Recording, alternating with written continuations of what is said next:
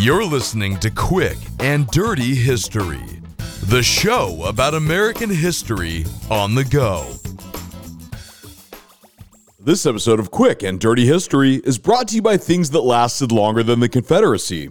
Doritos Locos Tacos, Roe v. Wade, the band Nirvana, literally every professional athlete's career, the time it took to make the Harry Potter movies, your student debt loan, MySpace, the Fast and Furious franchise, and my goldfish's life. So, let's get presidential. Abraham Lincoln and Jefferson Davis. The presidents, the big dogs, the commanders-in-chief. Which one would you rather have a beer with? There's a correct answer. It's the guy with the big hat. Both men were interesting, though, even though I have a clear bias for the one who wasn't a slavery enthusiast and traitor. They were both born in Kentucky, just about 90 miles away from each other, and they would both put it all on the line for their country. While one was on the wrong side of the war, and certainly on the wrong side of history, you can't say that they both didn't fight for their beliefs. This episode is all about the head honchos. Before the Civil War, the role of commander-in-chief for American presidents was somewhat ambiguous. While the Constitution named the president as the head of the nation's armed forces, the implications of the title were pretty unclear. Previous conflicts with Native American tribes, the War of 1812, and the brief war with Mexico in the 1840s didn't truly challenge the war-making powers of any president. And then there was the Civil War, which challenged everything. Both Abraham Lincoln and Jefferson Davis, serving as presidents of the Union and Confederacy respectively, found themselves confronted with the immense and protracted nature of the conflict. Lincoln's presidency marked a unique period in American history, where he essentially remained at war for the entirety of his time in the White House. Davis, leading the short-lived Confederacy under a comparable constitutional and political system, had to navigate unforeseen challenges and difficulties as commander-in-chief, too. Their experiences during the Civil War highlighted the lack of precedent and clarity in the role of commander-in-chief. Both leaders had to adapt and make decisions in real time, facing unprecedented problems that came with the complexities of war. The Civil War transformed the role of commander-in-chief from a theoretical concept into a demanding and hands-on responsibility for both Lincoln and Davis. Lincoln's entry into the presidency in 1860 brought with it a rather amusing lack of military experience. His brief stint as an officer in the Illinois State Militia during the Black Hawk War in 1832 involved no actual combat, but rather, as he humorously recounted, a good many bloody struggles with the mosquitoes. He sure learned, though. Lincoln had a notably hands-on approach as commander-in-chief. He personally delved into the details of court-martial cases, particularly for soldiers convicted of serious offenses like desertion. He also occasionally stepped directly into military hierarchy.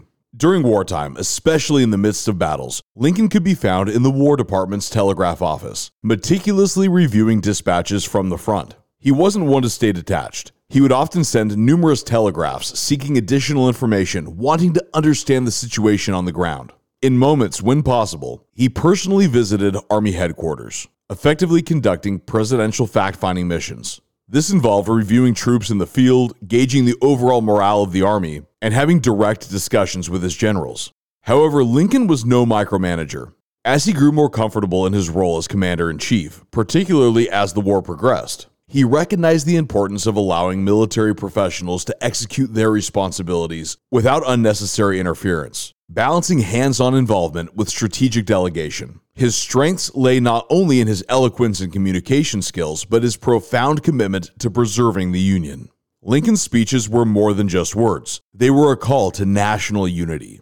His ability to connect with the American people through his words was a defining characteristic of his leadership.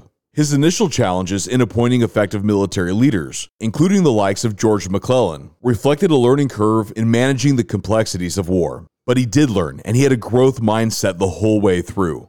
Now let's turn our attention to Jefferson Davis. When the war broke out, Davis looked like a better bet than Lincoln. Davis's strengths lay in his military experience and his commitment to the Southern cause. Davis seemed confident and decisive. A graduate of West Point with a commendable 7 years of service in the Frontier Army, Davis had an extensive military background. His experience included active participation in the war with Mexico, where he had even sustained wounds in battle. Beyond his military service, he served as Secretary of War under President Franklin Pierce.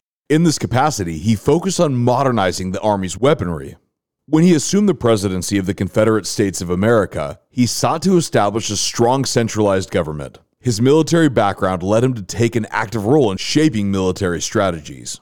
Unlike Lincoln, Davis faced challenges in maintaining unity among Southern states. The concept of states' rights, while a driving force behind secession, sometimes hindered Davis's efforts to enforce central authority.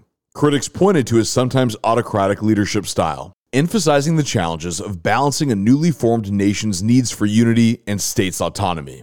Leading a fledgling nation, his military strategies, while sometimes effective, couldn't overcome the inherent challenges of a divided Confederacy. As the Civil War unfolded, the differences in their leadership styles became more pronounced. Lincoln's ability to rally the North, navigate political challenges, and adapt military strategies were key to Union success. Davis's struggles with maintaining unity, internal dissent, and balancing authority contributed to the Confederacy's eventual downfall. Above all else, Jefferson Davis was totally committed to Confederate independence, willing to sacrifice nearly everything for victory. The leadership of Abraham Lincoln and Jefferson Davis during the years of the Civil War reflects the complexities and tensions of a nation divided. Both men faced a fundamental aspect of American constitutionalism that applied to both the Confederacy and the United States. The role of commander-in-chief wasn't just a military position, it was a political one.